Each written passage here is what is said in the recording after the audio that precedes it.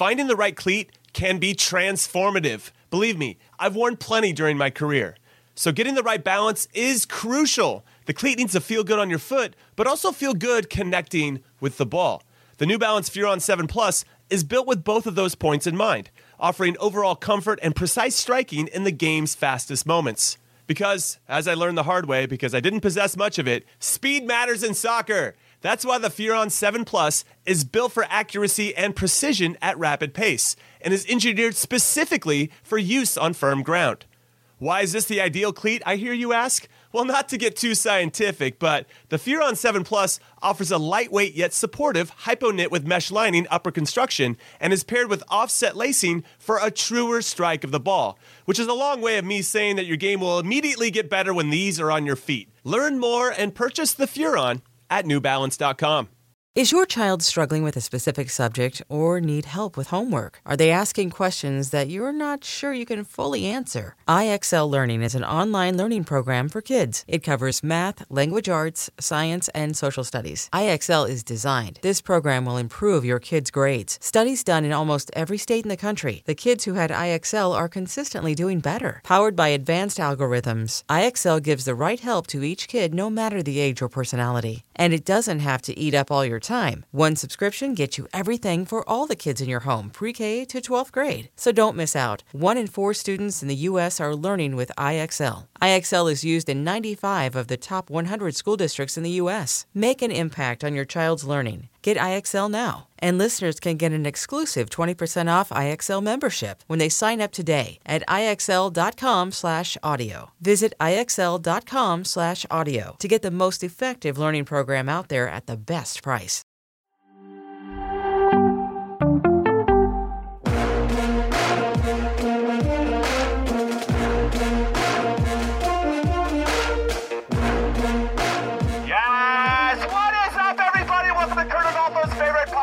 Soccer We Trust.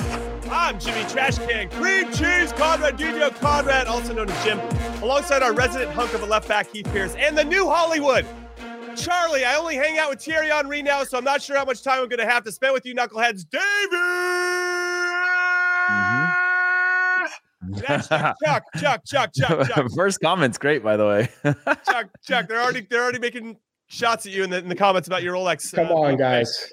But listen, before we get into today's show, where we take a deep dive into Luca De La Torre's thoughts about promotion relegation and how that pertains to quite a few of our Americans playing in Europe, we want to hear a little bit about your experience getting called up to the first team in London. But before we actually hear from you right now, we have to roll this clip to hear what you had to say when you dressed up all fancy and stuff. Let's take a look at it right now.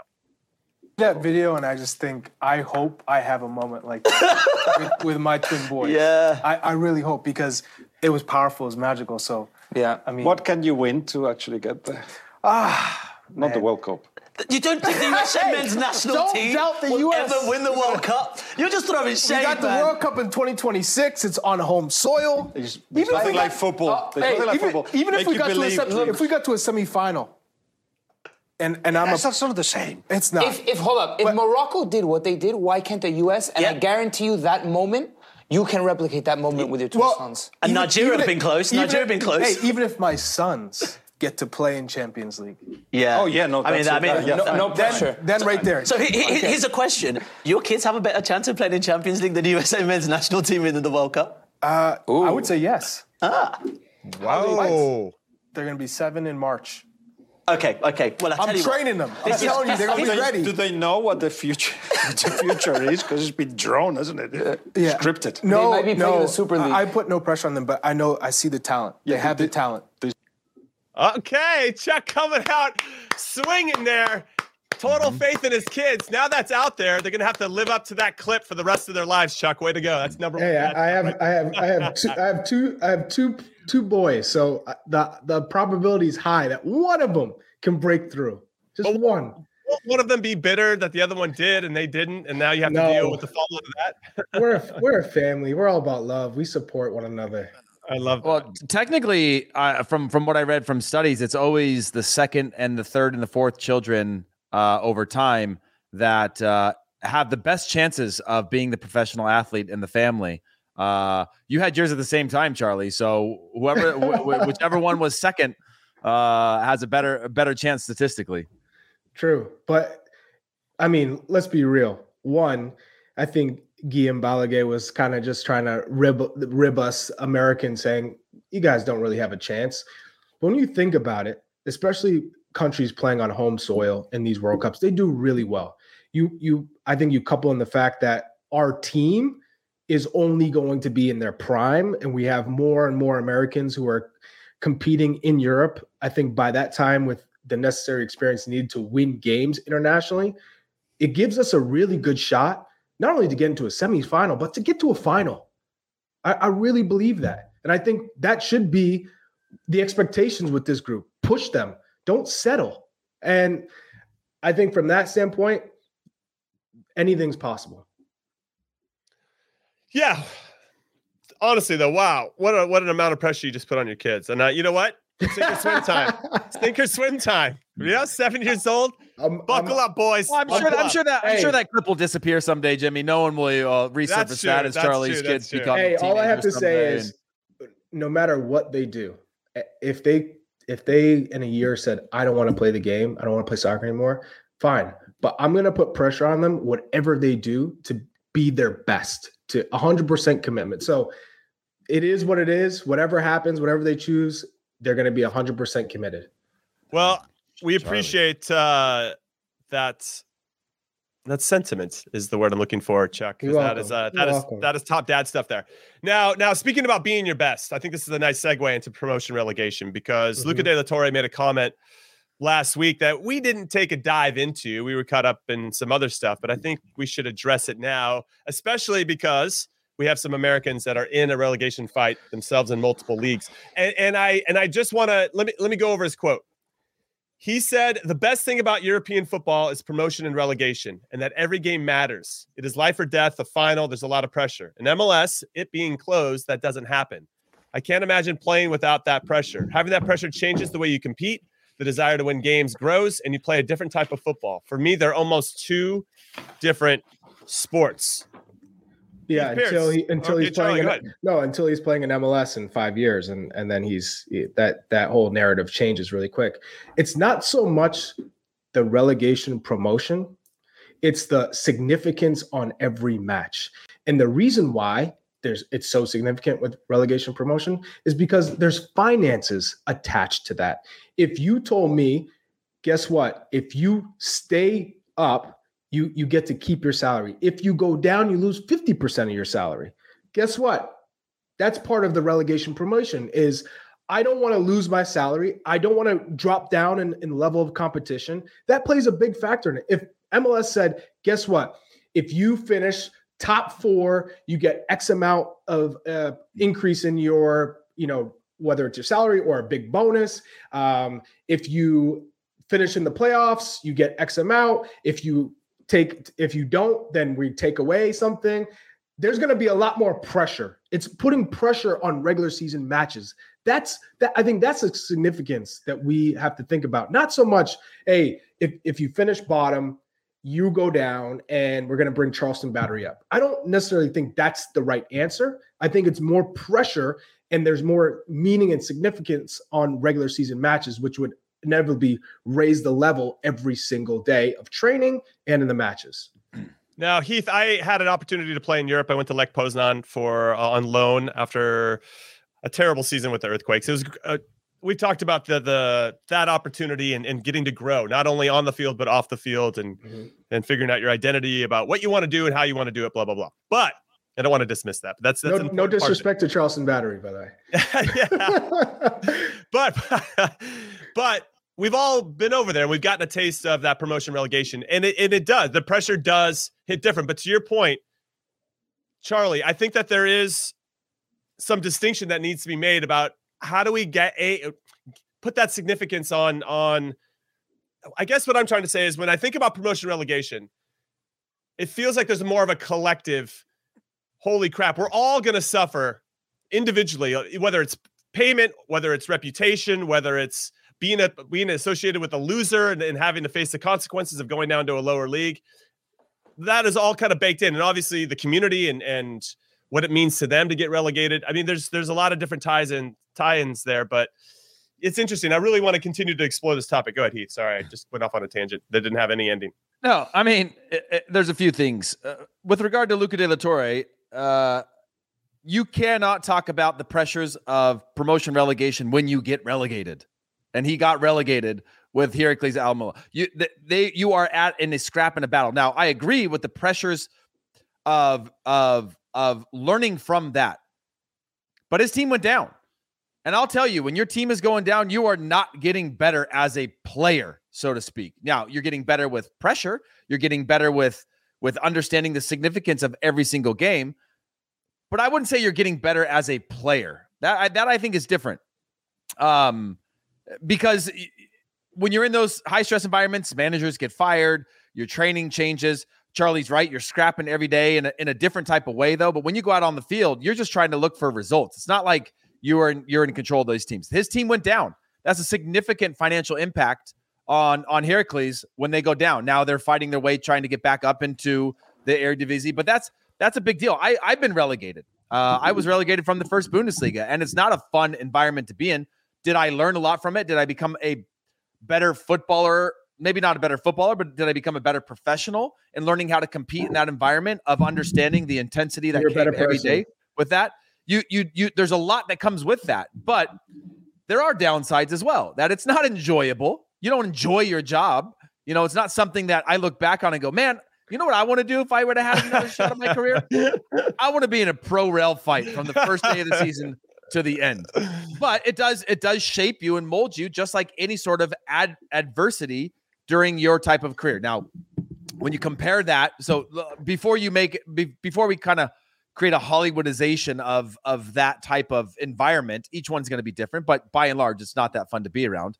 But when you compare that to Major League Soccer, that means two different things for a young player than a player in their career, right? A player that's a little bit more advanced, that means something different, right? When you're young, you might get a bigger shot than in Heracles, who are going to go with maybe what we saw this with Ricardo Pepi just defaulting out of Augsburg as they were in a relegation battle last year, right? He suffered the consequences of that. Did it make him a more well-rounded player to be in that type of environment? I'm sure it did, and it's having an impact on his time this season. But yeah, there's a lot of things that go with it, but it is a lot of that pressure. But also, the last thing I wanted to say about this while I'm on my rant.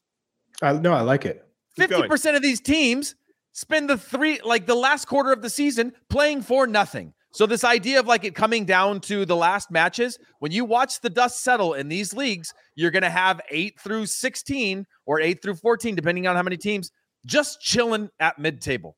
And you can't tell me that that's a high-pressure environment. Now, for the teams fighting for a European spot, or if you're in a league that has playoffs, like Belgium, or you have a playoff for relegation, like in the Bundesliga, yeah, there is a lot that goes into the final moments of the season. But there are also a lot of teams that are not playing for much for most of the season, that are just sitting comfortably, not European championship, not relegation battling, and they settle in second half of the season. And so, yeah, I don't want to just glorify this idea and how you got to go through it, because there's a lot of nuance to it. That's not just about either you're fighting for relegation or you're fighting for playing in a European tournament.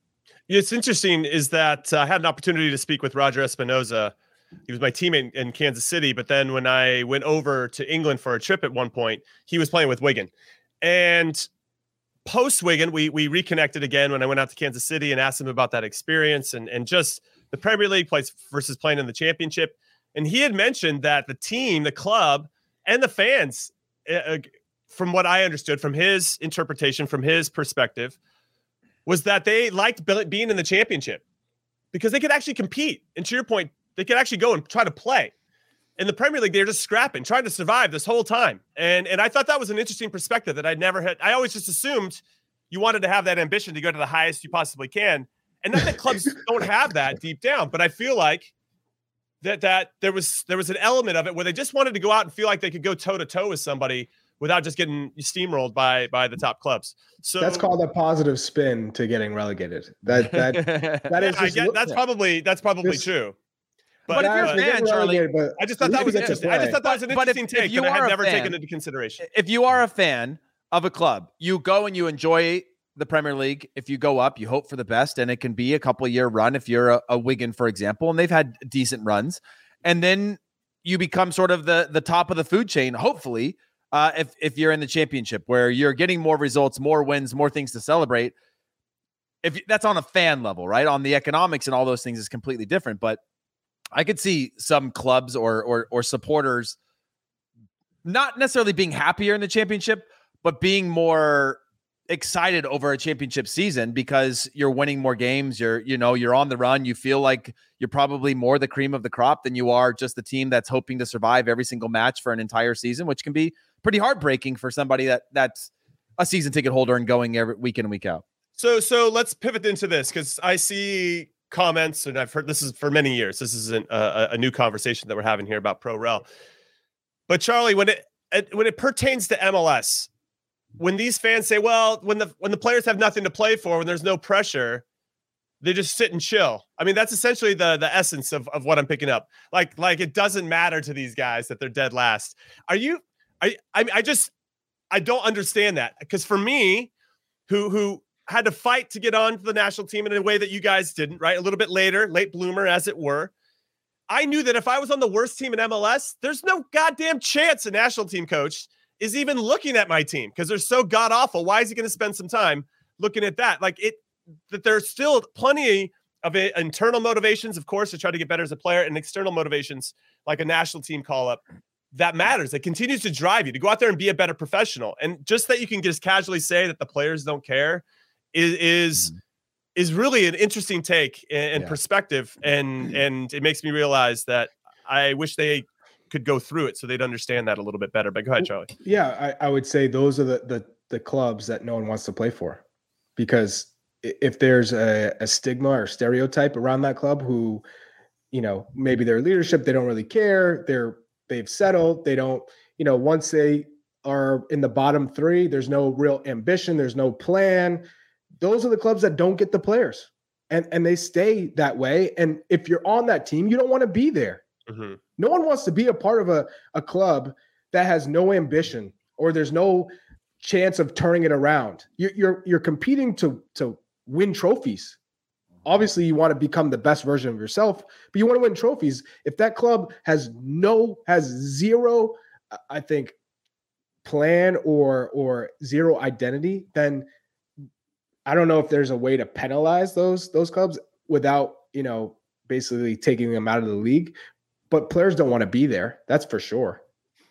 Do you think, Heath, and I had this conversation, this was back back in the 50s. Okay. But I had an opportunity to sit down with an executive from MLS at the time who just casually mentioned during this run of conversation that they had $5 million from Pepsi at one point, that they didn't know what they were going to do with it. And I said, well, why don't you put it into player incentives? Like if you whoever wins gets $1,500, whatever team wins. And at that point, if you're making $30,000 a year, $1,500 to start and win is significant. That would be that's a big deal. I want to see how many I can get. Now, if you did that and incentivize your team in that way, so every player, or at least hopefully it's evolved into, and I'm sure maybe Charlie can speak to it as a goal scorer, like there were goal bonuses. And if you hit a certain benchmark, you get an extra 10, 20, 30, nice. 40 grand, right? So for us lowly defenders, we don't have that as much, Heath. Maybe clean sheets, we could say shutouts. So what I wonder, so you have those already built into your contract, but if there was just a regular game day bonus, could you find a middle ground there that you could still cut your teeth at that? Hey, if you win this one, it's probably higher now, like $2,500 if you start and play 60 minutes and the team wins. If the tie, that's like $1,250 or whatever, and if you make the 18 and don't get in and the team wins, it's like $750. I mean, that would elevate the level of practice as well. You still have something to play for because there's a financial motivation to do so.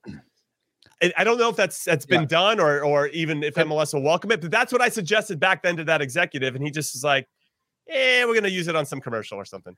Can I just point out that the numbers you're throwing around don't even get Charlie out of bed in the morning? I get it. I get it.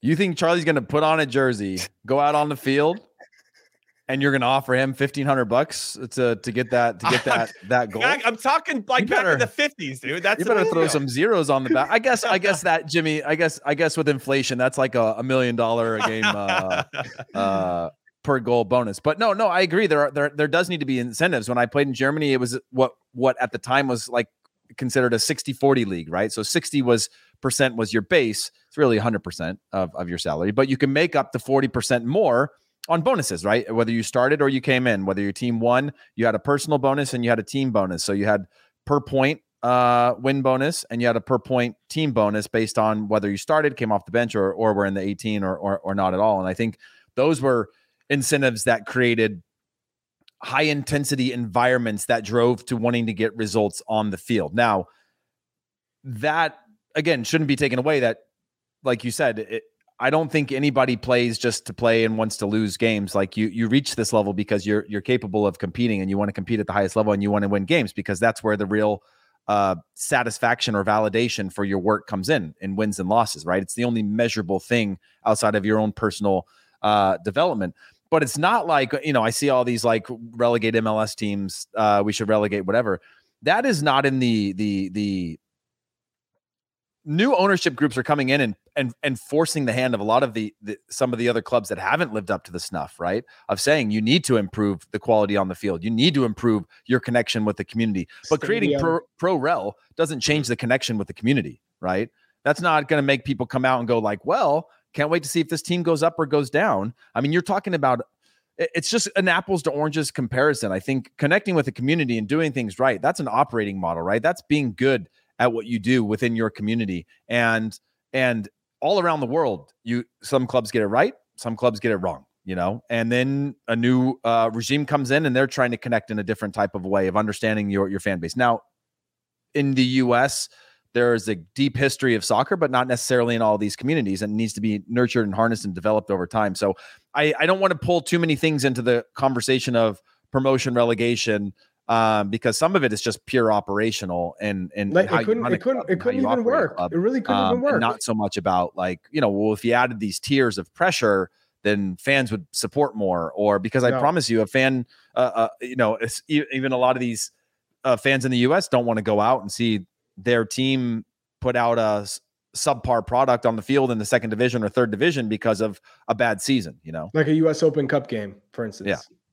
Right, where you have the second and third teamers playing in those particular games. What I find interesting, empty stadiums, Jimmy, empty stadiums. Right. In a game where you have some sort of structure where it's everybody's invited, they're generally empty stadiums. They're not full packed houses because people want to see this type of drama unfold. I think what's maybe something to unlock, or at least think about, that I think could unlock that is, if you're in the fourth division in this country, you just want a chance. You just want the chance that if some oil money came your way, you could find your way up to the top, right? That there's a direct path to get there, and you don't buy your ticket. You don't get the Willy Wonka golden ticket to get there. You have to quote unquote earn it. I see this a lot on sporting merit, right? You got to earn it on sporting merit.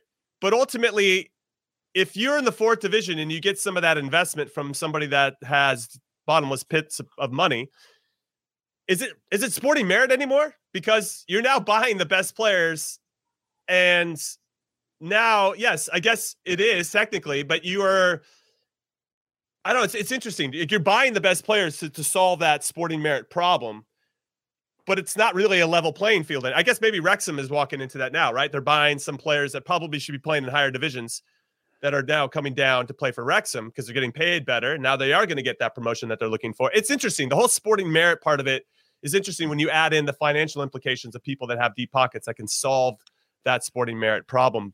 But I think ultimately, you probably have more people engaged in this country if they thought their local team, that if everything went their way, they could potentially get to the top, and that doesn't exist. And I think you miss out on kind of connecting those dots. Now, the Open Cup does that, but we do a terrible job of promoting the Open Cup, and that sucks. And I think if the Open Cup had more prestige around it, maybe you would have more teams sending out their best players, or maybe there would be more hype and more people in the stadium because you could tell that it mattered to somebody, that the production was good, that people cared about it. I mean, it all kind of goes hand in hand. Everything's intertwined. Well, look at the League's Cup, Jimmy. Look at the League's Cup. It's going to be the biggest tournament bonus, I believe, that there has been in North America in terms of winning, in terms of how do you make the players care about it, right? How do you make fans want to show up and support? Well, there needs to be incentive across the board, right? Now you've got high-level competition, inter-league play, and now you've got bonuses for the players, like you had mentioned before, that are important, right? if I want to, I need to care about this just as much as you do. Yes, I want to go and win everything when I'm on the field. But if there's an actual, pot of gold or some sort of incentive for me to care and put my best effort forth and therefore play our best team and therefore the players care and want to play in that and develop that into a property that fans, players, clubs, and everybody care about, then it has to check multiple boxes like that, which is again, I think a first step, like you said, that personal incentivization for the players and the clubs needs to be there. Well, what's interesting is that when you strip it all away, it's about financial motivation, which is what Charlie said, I think, from the outset was something along those lines. Yeah, Chuck? Yep, that's exactly right. Job. Yeah, it's a job. You want to get paid. And if you do well, you're going to get paid more. And if you're on a good team, you'll probably get paid even more. And you'll have the opportunity to move to a bigger club and get paid even more. Like there's still that. And I think if we can. And then competition, because you're playing at a higher level. But ultimately, money is what's driving the pressure, because you don't want to lose and make less money. If anything, you want to keep the same, if not make more. So that's the incentive. Charlie, was it 50% in France if you went down? Yeah. I think it was like around like 30 to 45% pay cut in Germany. And then some guys had a clause in their contract. If they were to get relegated, there was either a buyout clause or they could leave the club for either a cut price or automatically they can just leave the club. And the club's fine with that because their salary was so high that they said, okay, you can find another club. Well, use Luca De La Torre, Jimmy, as an example, right? This is a guy who got sold because the team went down. Was that the right move for him? You tell me. He's barely played for the last 7 months. Is that the right move? Well, he's starting to play now, but yeah, it took him a while to get there. Yeah, took him a while. But like that move was a hand forced because of the finances within the club to know that this is an asset. We have asset value in this guy. We need to maximize on this because we can't have a Luca De La Torre that has the quality that he has playing in the second division in the Netherlands, right? We need to move him on. And therefore, I think that is a chain of events that happens that a lot of clubs, Heracles are now near the top still, but a lot of clubs don't see the way back up for a long time. And are you comfortable not seeing your way back up for a long time as a fan? So another angle I want to take is that sense of there's no desperation for players in MLS once it's been pretty figured out that they're not going to make the playoffs or they're going to be one of the worst teams or whatever. And I want you guys to speak to your experiences because throughout my MLS career, I saw that desperation at the end because at the end of the season, you're playing for your job. When it's clear to the players and to the team and to the club and to the fans that this isn't the season that you wanted, it's not going the way that you want, you're near the bottom of the table, everybody's looking forward. The front office is like, that guy gets paid too much, we're moving him. And so this guy's going to probably get cut. He never panned out. Whatever it is, like there is still a desperation that exists. You still want to prove yourself that you deserve to be there for next year. And what I saw consistently throughout my time was that I had turnover on my teams of minimum 10 to 12 players every single season. That is a lot. And it's hard to build something. Now, when we had a successful season, the turnover was 4 or 5 because there was nothing to change. We had everything there. Now you're kind of fighting for how are we going to keep these guys together because they're all going to want more money, right? Because they all performed well. Maybe they overachieved. And so I think there's that desperation that, again, maybe you don't see, but does exist. And I wanted you guys to speak to it because I think it's really important for fans that might not see that to understand. Charlie? Yeah, I see what you're saying. I think fans just want to see every game matter and that teams can't afford to just coast or chill and that it's not welcomed. It's not part of the culture. And so the only way you do that is by incentivizing the regular season more so than it does. And so therefore you can't have 7 or 8 teams make the playoffs. I think it's got to be 4, maybe 5 if you give a first round bye to the top team in each conference. But that's the only way that makes sense. That guess what? There's only an X amount of teams that make playoffs. These teams get X amount of a bonus per player. They get an opportunity to play in competitions that the others don't.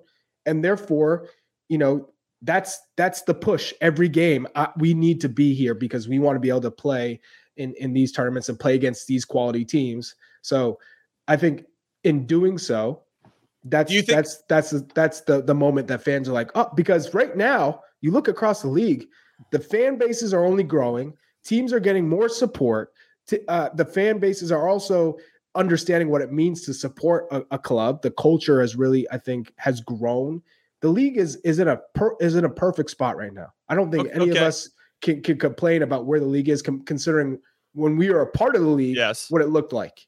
So do you agree though? Because I know Heath mentioned that I think he does agree with this, Charlie, that individual game incentivization is important. You got to find that number that everybody can respect. And if you're the star player that's making DP money and you're making millions of dollars, whatever, you make three extra grand for a win, isn't going to be a lot. But you also know, because you're in that locker room, that $3 grand probably will mean a lot to like the 90% of your team, and that they will be running their asses off probably in a different way, knowing what's at stake. If that's there consistently, I think you would see a higher level on the field. And I think I've thought that for many, many years. Do you agree with that, Charlie? You feel like that has to be in place? Because I don't know if it's in place right now, and I think that would shift it a little bit.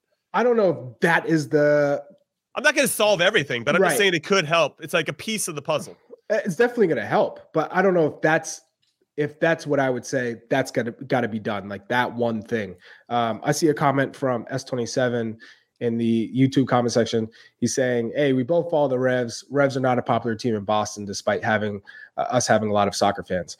I would say there are some organizations and clubs within MLS that if they were to move their stadium, there'd be a huge benefit. New York City FC is one of them, and they got their stadium coming to Queens. The Revolution or another. They have a fan base.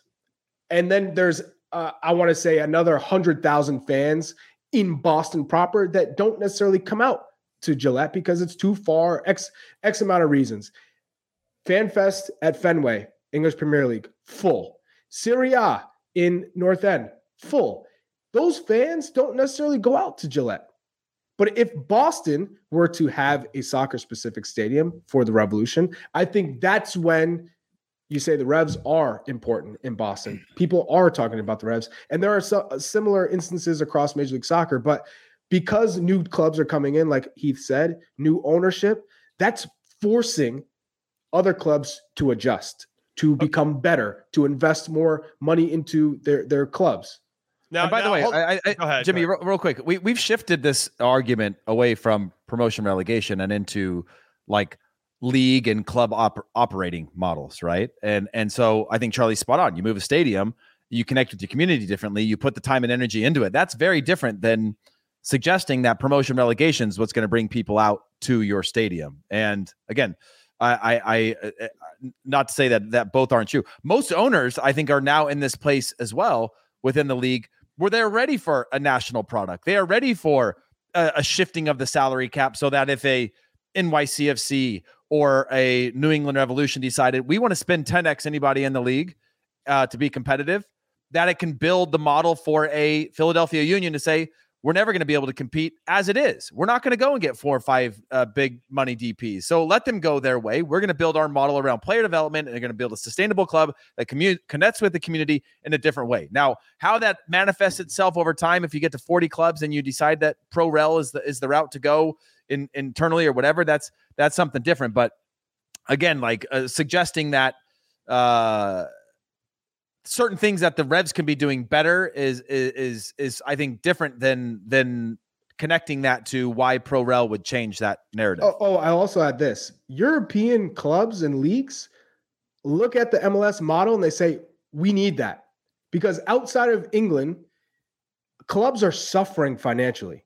La Liga, Barcelona, Madrid, they're here and they still want more money. Everything under them, they're all looking for more money. They're in some cases they're teetering with like debt, massive debt. Mm-hmm. And so if all the European clubs, they look at Major League Soccer, they go, "Oh my God, what a model!" We should call it the Super League. No one. Everyone's in. There's checks and balances, and no, you don't have to worry about one club dragging down other clubs or one club in financial ruin. Everywhere else in Europe, that is what is happening. That's why they're trying to create the Superliga. Like the English Premier League is the Superliga because all these clubs are making so much money from, team in 17th place, Wolves and Aston Villa, they have more resources than some of the bigger clubs in Europe. Yeah, it's pretty incredible. And so I want to now pivot, though, to USL. And Heath, Indy 11 came out and said that they're going to build a $1 billion real estate development in downtown Indianapolis, awesome. Which will include, the renderings look amazing. If you haven't seen them, go type in Indy 11 new stadium. It is pretty ridiculous. But $1 billion development, which will include 100 million, hundreds of millions of dollars stadium that looks fantastic. The owner who's spearheading this has tried to get into MLS before, hasn't happened, but I think this is a real step in the right direction for that to happen, assuming MLS is looking to expand even more.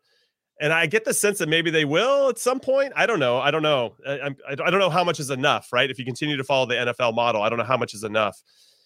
But what do you think about the involvement of USL, who not only have the championship, which is considered Division II in this country, but you have USL League One, which is considered Division III, and now MLS is having their own pipeline called MLS Next Pro that's going to be comparable third division, and then you have USL League Two, and that's the fourth division, which is where I help coach with the San Francisco Glens, up the Glens. But how important is USL to this whole conversation about what's happening in this country as well? And then when you see these types of moves, Heath, as our business expert, on this type of stadium being built in a market that's only being seen right now as a second division market. Mm-hmm. Well, I mean, it's a business plan. It's apartments, it's hotels, it's things that are going to drive money into the city. That's going to increase the city's taxability of those places. But from an actual investment standpoint, the club is the vehicle of which you build this entire ecosystem around, right? Those apartments, guess what? That owner's making money on those apartments. That hotel, that owner's making money on that hotel. That's a real estate play. And we've seen that as like, even can't remember his name at USL. He's the chief real estate officer, I believe is his title, right? As the head of the league, because it is built around this idea. And I've had a number of chats with people that want to come into Modesto or Stockton or other areas in the Central Valley. And it's all built around like downtown revitalization projects. The city's putting money in. They want to bring more people into this place. They want to rebuild the old downtowns where now you can have, again, a new apartment housing, you have hotels, you have events, you have, again, you're driving money back into the city, which is ultimately what the city's goal is of having these things, right? They benefit from these, especially when they're private funded. It still brings a lot of money into the city. So again, in terms of they've got multiple tiers within USL. It's about finding their footing and where they fit into the ecosystem, right? We're seeing, as I continue to see your unique storylines like Vermont Green, like you have Forward Madison, like you have, I know those are two isolated clubs, but one wants to be, a sustainable club from a climate justice standpoint. One of them is very community driven in the way that they have everything from a cow that comes out onto the field to the way in which they connect with fans and the fun things that they do throughout the year.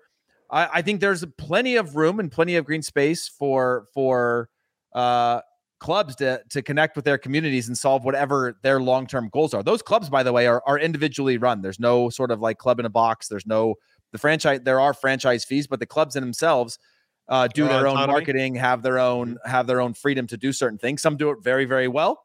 And some really do need help and are probably looking at other models of saying like, man, that probably would have been easier, this other type of model. So it's no walk in the park, but we're seeing some successful examples. And especially as you go down to like the PDL level of just providing access to players to play more than what currently exists right now. And I'd add just access to watch the sport too, understand the sport. Some of the smaller towns, smaller states that don't have necessarily direct access to a Major League Soccer venue, this is their professional Major League Soccer venue for them. And I think until USL can ultimately improve the infrastructure of all the clubs, so every stadium is at least 15,000, let's say 10 to 15,000, but state of the art, and the training facilities, we couldn't even entertain a conversation of promotion and relegation. And then I think ultimately the USL's dream scenario is they raise all of the USL clubs to a certain level, and then MLS buys USL. And then there you go. You have USL. Then you have promotion relegation because MLS ultimately owns USL. And I think that's probably the dream plan and scheme for USL is, man, we took all of these clubs in all these states and towns. We raised the level. The training facilities are fantastic. The stadiums are fantastic. The fans are bought in. Now MLS comes over the top, buys all of it. So now you have a perfect umbrella. And now we can say, hey, we're gonna put into a place of promotion relegation because there's going to be some bitter owners, Charlie. Yeah. I would love for Charlie to go tell Robert Kraft saying, "Hey, listen, man. You know how I propped up this league for 20 years, and I'm now like a billion into it, and like you're cool with that club over there. Comes in at $5 million. They're gonna push me out." And they're going to jump in, and but that's when all of the Saudi Arabian billionaires and Qatari billionaires, they come in and say, "Hey, we want to buy your club. Here's $5 billion," and they go, "Well done, here you go." Because now everybody's going to want to buy into MLS and say, "Hey, we want to buy these clubs because we can see how important the league is." So that's obviously 20, 30 years down the road. But I think in terms of where the league is now, we're going in the right direction. I would say what's interesting is with the move of MLS to take over the development academy from US Soccer and turn that into MLS Next, and now having a lower league, like a proper reserve league and MLS Next Pro, which is more for U23s, which is something they tried a long time ago and it was the right idea, but they just weren't ready yet from an infrastructure standpoint. There's a clear now, they want to control the whole path, right? From when you get started to where you're going to end up. And then ultimately, obviously, if they can sell you now, they're definitely open to do that, as we've seen multiple examples of that. I think that MLS will expand to 40 teams and then maybe consider MLS 1, MLS 2, but they want to control all of it. And if they open it up or entertain a partnership with USL or buy them, I don't know. It just opens it up to Robert Krafts of the world who have spent a ton of money being a little bitter that somebody got in at $5 million and could knock them out. Anyway, we can talk about this all day. We're going to take our first and only break of In Soccer We Trust. We got some Americans abroad to discuss and their current situations, which might include some relegation talk, some more. And then some of our guys scored some goals, so don't go anywhere. eBay Motors is here for the ride. Remember when you first saw the potential? And then through some elbow grease, fresh installs, and a whole lot of love, you transformed 100,000 miles and a body full of rust into a drive that's all your own. Look to your left. Look to your right. It's official. No one's got a ride like this. There's nothing else that sounds like, feels like, or looks like the set of wheels in your garage. With over 122 million parts, you can make sure your number one ride or die stays running smoothly. So there's no limit to how far you can take it. Brake kits, turbochargers, engines, exhaust kits, roof racks, LED headlights, bumpers, whatever your baby needs, eBay Motors has it. And with eBay Guaranteed Fit, it's guaranteed to fit your ride the first time, every time, or your money back. Plus at these prices, well, you're burning rubber, not cash. Keep your ride or die alive at ebaymotors.com. Eligible items only. Exclusions apply. Robert Half research indicates 9 out of 10 hiring managers are having difficulty hiring. If you have open roles, chances are you're feeling this too. That's why you need Robert Half. Our specialized recruiting professionals engage with our proprietary AI to connect businesses of all sizes with highly skilled talent in finance and accounting, technology, marketing and creative, legal, and administrative and customer support. At Robert Half, we know talent. Visit roberthalf.com today. If you were watching on the YouTubes, then you just saw a Champions League commercial. If you didn't, then I'm going to let you know to not miss a second of action from the greatest club competition on the globe, the Champions League. You can follow the biggest stars from the world of the beautiful game, like Lionel Messi, Karim Benzema, Victor Osimhen, who's crushing it for Napoli this season, and Erling Haaland in Manchester City as they try to clinch the most prestigious prize in the game, the Champions League trophy. You can stream every match from the Champions League and Europa League and the Europa Conference League live only on Paramount Plus. Try 1 month free with the promo code ADVANCE. That's an interesting promo code, by the way. ADVANCE. I guess they're in the knockout round. So round of 16 is coming up again this week. You got some tasty affairs. We got Liverpool versus Real Madrid happening tomorrow at Anfield. That one is probably the tastiest. So we'll see how that game plays out. They were both in the final of the Champions League last season. Let's talk about Americans abroad, though. And I want to talk about someone that Chuck talked about when he was on set with Thierry Henry and Kate and Jamie Carragher. And that's Gio Reyna, who had 2 games this past week and didn't get off the bench for either one of them. What are we saying? Chuck, if you want to update your thoughts on Gio Reyna, we'd love to hear him. Yeah, I mean, it's back. Is it Greg Berhalter's fault? What do you think? What do you think? Well, maybe, because maybe he's still dealing with the fallout of that. I don't know. No, I'm not. I'm just kidding. I'm just kidding. Yeah, I think what we all know now is that Gio Reyna is, when he's fit and focused, he's a quality player. He's got tremendous potential. We all know that. But being consistently healthy, being consistently in I think the right mentality where you're trying to not only make the best of yourself in the environment you're in, but the teammates around you. I think he's still learning, and immaturity plays a big part in that. We already seen what happened with his parents. That obviously takes a toll on you as a young player. So I think for Gio Reyna, you don't play, and players around you at a club like Dortmund who are young get opportunities, and then they excel. And then all of a sudden, your place or your importance within that squad changes drastically. And that's what we saw in the Champions League game. He's out, and guess who comes in and bangs when he's not playing and gets the game winner, right? So I think for a player like Gio Reyna, should he have been playing in the World Cup? Yes. I would say 100% yes, he should have got more time than he did. But it didn't work out that way. The coach made his decision, and you have to live with it. As much of it as it pains you, you have to react a proper way. You have to be professional. And do you have to, can you, I was. Well, he did for a while, right? Scored a couple goals in a couple consecutive games. No, I'm saying going back, and I don't want to go now back. He doesn't play. It's that mentality, right? And then all of a sudden you go to your club, all you can do is control how you can, what you can control, playing games, scoring. That's what he's doing coming off the bench. And for a player like him, you score 3 or 4 goals off the bench. You're like, hey, I'm ready to start now. I've showed you I can score. And the coach says, no. How do you react to that? Obviously, something's off, because it's not correlating with his playing time. The coach said yes and gave him the start. And then, he didn't have the same output as he'd had during his limited minutes. And then now we're finding him, but he's 20. Like, the reality is there's a lot of 20-year-olds competing at the size of club that Dortmund are, of trying to get minutes and consistent minutes, right? And feeling like they've proven themselves. And he did score significant goals, but then, not getting that second run again. So it's yeah, he's going through it. But people have to put it in perspective, Jimmy. People don't put Gio Reyna in perspective in terms of when they're making comparisons. He's not doing anything different than what Christian Pulisic did with Dortmund. Nothing. He's not exceeding what Christian Pulisic did in his prime at Dortmund. In his best period, Gio Reyna has not exceeded Christian Pulisic at Dortmund. Has not. So when people go, oh, he's far better than him now, or he's going to be, well, prove it. We haven't seen it. Yeah, you got to prove it. Well, and also all the people that were the Greg Berhalter haters, and love him or hate him or like him or be indifferent to Greg Berhalter, are looking at this Gio Reyna situation and blaming Dortmund because Gio's not playing right. They saw the goals.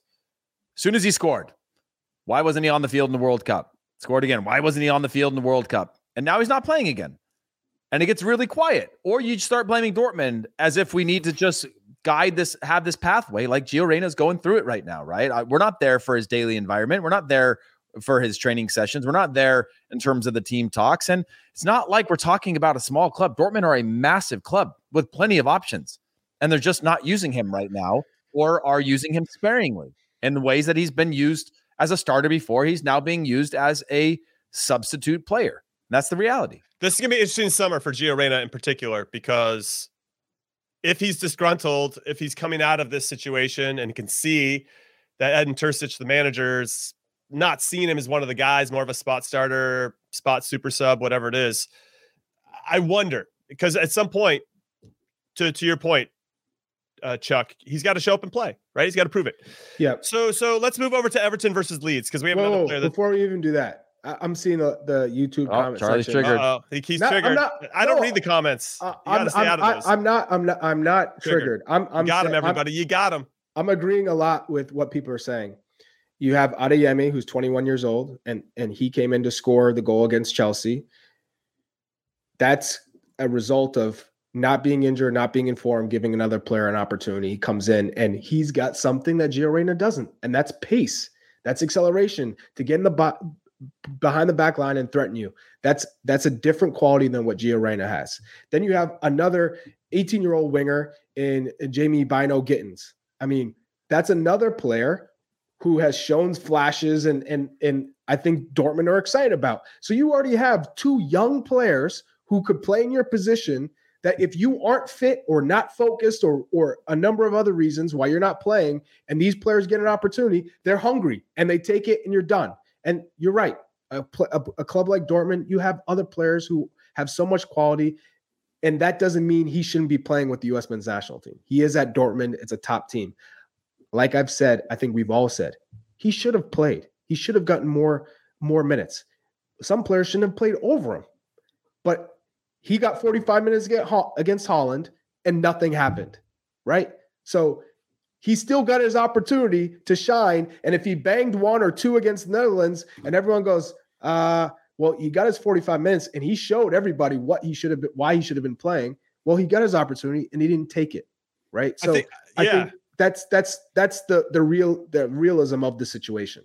Also, with regard to Dortmund, you have club legend Marco Reus, who's coming back from injury. He's going to play. He's captain when he's healthy. You have Julian Brandt, who's actually had a really good year, 7 goals and 4 assists so far. He's 26. You got Daniel Malen, who they purchased from PSV not too long ago. He's 24. You got Sebastian Aller up top as well. Not that that's a like for like, but, he's a big presence up top. 6'3", 28 years old, obviously coming back from cancer, an incredible story, and he's banging in goals again. You got Moukoko as well. They got, to your point, Heath, plenty of options. And if Reyna, to your point, Chuck, isn't firing or as sharp as he needs to be, they got 5-6 other guys that are doing the job, and that's what it looks like right now. So we'll keep everybody up to date on that. Another player of ours who probably didn't get the same amount of minutes at the World Cup that he liked or thought he was going to get has now had a dip in form following the World Cup is Brenden Aaronson. And we're going to talk about Leeds. They had a game against Everton this past weekend. They needed to win that game. They're 1 point away from each other in the relegation zone, and they didn't even get a shot on goal. I'm talking about Leeds. Everton ended up winning that game 1-0. Now, Tyler Adams, Weston McKennie doing the work in the middle of midfield. Does Leeds always get, there's half chances that maybe should have been goals. Maybe in the season before or a couple seasons before they would have gotten those, not falling their way this way. Here's something of note from Brenden Aaronson, and this worries me for him. He came on in the 61st minute against Everton, and they scored 3 minutes later. The previous game against Manchester United at Ellen Road, Leeds' home stadium, he came on in the 73rd minute. 7 minutes later, Man United scored in the 80th. So that's the game winner in that one. In the game at Old Trafford against Manchester United, he came in the 63rd minute, and 7 minutes later they scored in the 70th minute. That ended up coming back and tying that one 2-2. I'm not saying this is Brenden Aaronson's fault, but that's not a trend that you want to be a part of, because I think the team shape changes when he comes on the field, and there's clearly a deficiency within the team when he steps on it for whatever reason. Now, I know that opponents are different, things change and whatever, and maybe this is just coincidence, but it's not a great look, and I'm a little worried for Brenden Aaronson, Heath Pierce, because I think he's having a tough time figuring out how to fight through this.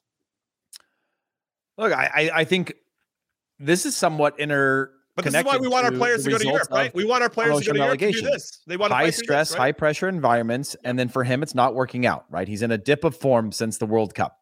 Came out of the World Cup, hasn't really been his best self, and now he's finding himself not getting the minutes that he wants. He's playing in a U21 game right now that just kicked off a couple minutes ago. And so he's getting his minutes there. It's not going to be an easy run for any of these players, and it's going to suck if we find a number of our players in the championship. The upside that I've seen is that our players are now being valued in a way that if they go, they're considered Premier League players. They're considered top level players, top tier players. There's an opportunity for many of them to move on, similar to Luca De La Torre. He goes down, you're like, he's worth too much. We got to move him on. And so I like that he's going through this, because you want we do need all of our players to go through difficult times. Now he's going through difficult times at a club that's also going through difficult times, which is less than ideal. But I'm not worried about a player like Brendan Aronson because I do think he'll find his form again. It's just when you're in a club that's fighting relegation, just gone through a manager change, your form's not great. Where do you go? Who do you turn to? Where do you look? It's not as easy as just being like, well, I'm just going to get on with it and keep, doing the work and hope somebody notices me. Like, you've got a bunch of things. You are swimming against the current. Every player in that club is swimming against the current.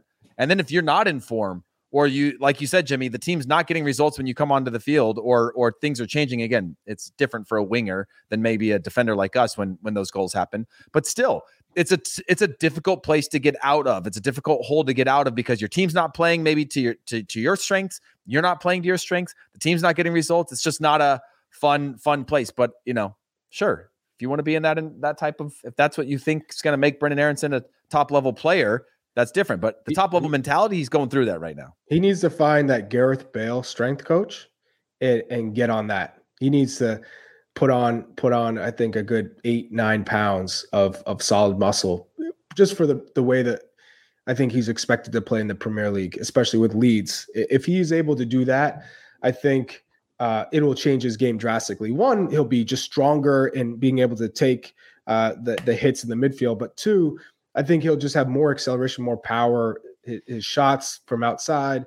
Because right now it just looks like he's still trying to figure things out. That World Cup took a massive hit to him. Let's not play any games. He was in great form going into the World Cup because he was playing teams. We're talking about, wow, this Brendan Aronson kid can play. His movement is difficult for our players to track. When you think about his match against Brentford, he had a man of the match performance, and then all of a sudden that World Cup took a lot out of him. And building yourself back up with a club that is going the wrong way, now managerless club, it's a really difficult situation. Now you throw in you're playing games with the reserves, so your ego takes a nice hit as well on top of that. So it's never going to be an easy thing, but if he can come out of this, he's only going to be better. I agree with you on that. A better player. He's going to get that mentality that is important to learning how to cope with adversity, which is different for everybody, of course. Now, there are other players that are up against it in different leagues for us. Ricardo Pepi with Groningen, they're 6 points from safety. Ricardo Pepi, again, their game against Emmen this past weekend, they drew 1-1. Ricardo Pepi actually scored a pretty nice goal, dropped into midfield to pick it up.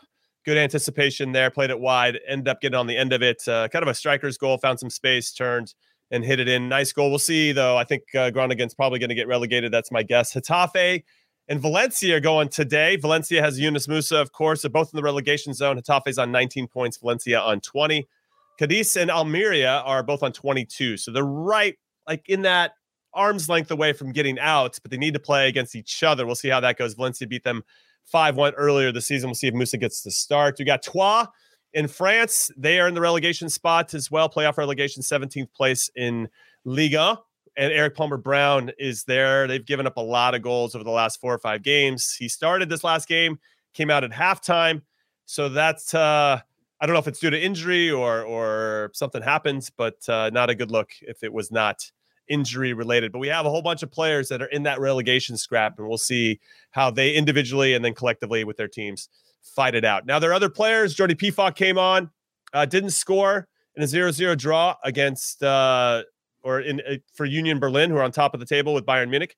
Borussia Dortmund all tied up at 43 in the Bundesliga. Pulisic, apparently, Fabrizio Romano has come out on our podcast in the CBS Sports Family House of Champions and said that the Chelsea was planning to sell him in January when they picked up Mudryk, and Mudryk isn't really that great. I'm just going to throw that out there. Matthew Hoppe scored for Hibs. Let's give it up for Matthew Hoppe. Good to see him in the back of the net. Timo Weah played left back against PSG for Lille, and of the 4 goals that PSG scored, they were down 2-0 Lille. PSG scored down 2. They scored 3. And then in the last couple of minutes, Messi did some magic, Mbappe did some magic, and they ended up losing 4-3. Now, I only think Timo Weah got tucked. He just didn't look like a left back on the second goal. But other than that, he looks okay, which is kind of funny to think about Timo Weah at left back. He can play everywhere. Hey, minutes are minutes, man. Like minutes just showing that he's got intangibles. We obviously know he's not left-footed at all. Although he did score that left footer against Jamaica on that left side, but that versatility, I think, plays a lot in just building your confidence of being on the field, learning new positions, learning new things. I've played left back, I played right back. You see the field completely different when you're opposite footed in those positions, how you defend, and you learn a lot. And the fact that he's getting matches against PSG, like, better than, putting his flag in the ground as I'm a right midfielder and either I'm your first choice or I'm not. All right. So I like that insight. I played a little left back as a right footer, and it's not easy, especially when you get the ball, because then people are like, this guy doesn't have a left foot. We're going to take away everything else.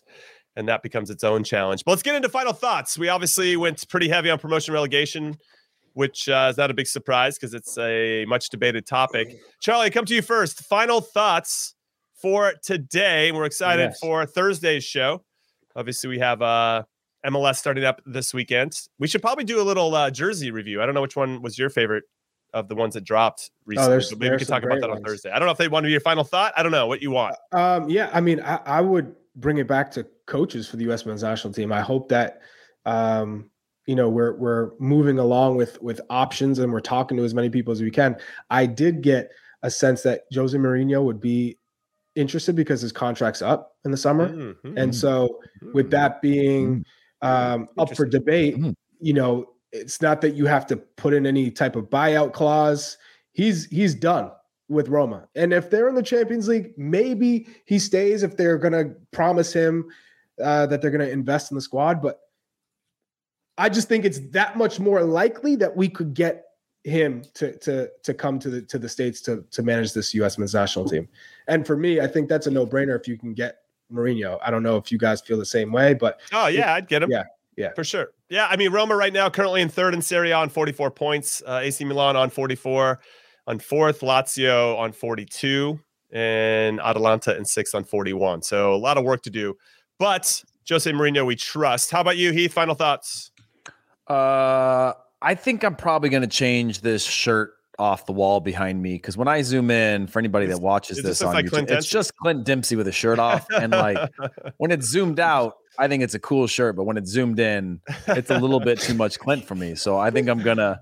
Right. I think I'm ready to change the background. Shoot, I knew you were a fan, but I didn't know you was a fan. Oh look, I'll pull it back out. It looks all right, but like now when I zoom in, I'm getting his abs and his tats, and it's just like it's had a good run. So that's my final thought. Heath is on Clint Dempsey's OnlyFans, like his only. All right, my final thought. Want to give a shout out to the U.S. Youth National Team, U17s. Got the booked their ticket to the quarterfinals, playing Guatemala tomorrow night at 5 p.m. Pacific. If they win that game and get into the semifinals, they will book their ticket to the U17 World Cup. So that's a very big deal. Guatemala has lost twice so far. They lost to Panama 1-0 and lost to Mexico 2-0, but have beaten Curacao 8-3 and then just beat Jamaica in the round of 16 2-1. So definitely on the up and up, and they know how to score some goals. So this should be a good test for our guys. But given the talent that we have on display, we absolutely rolled over. Dude, some of our players are ridiculous. Figueroa is awesome. Another 2 goals for him in the round of 16. So I'm really excited for that one. I hope to get to watch it, and I hope everybody else does as well. We are done. So on behalf of producer Des, producer Alex, Charlie, Chuck Wagon Davies, Hollywood Heath Pierce, I'm Connor Dino Conrad, also known as Jim, saying thank you for listening and watching in Soccer, which we trust as always. And we'll see you soon. We'll see you on Thursday. Do it.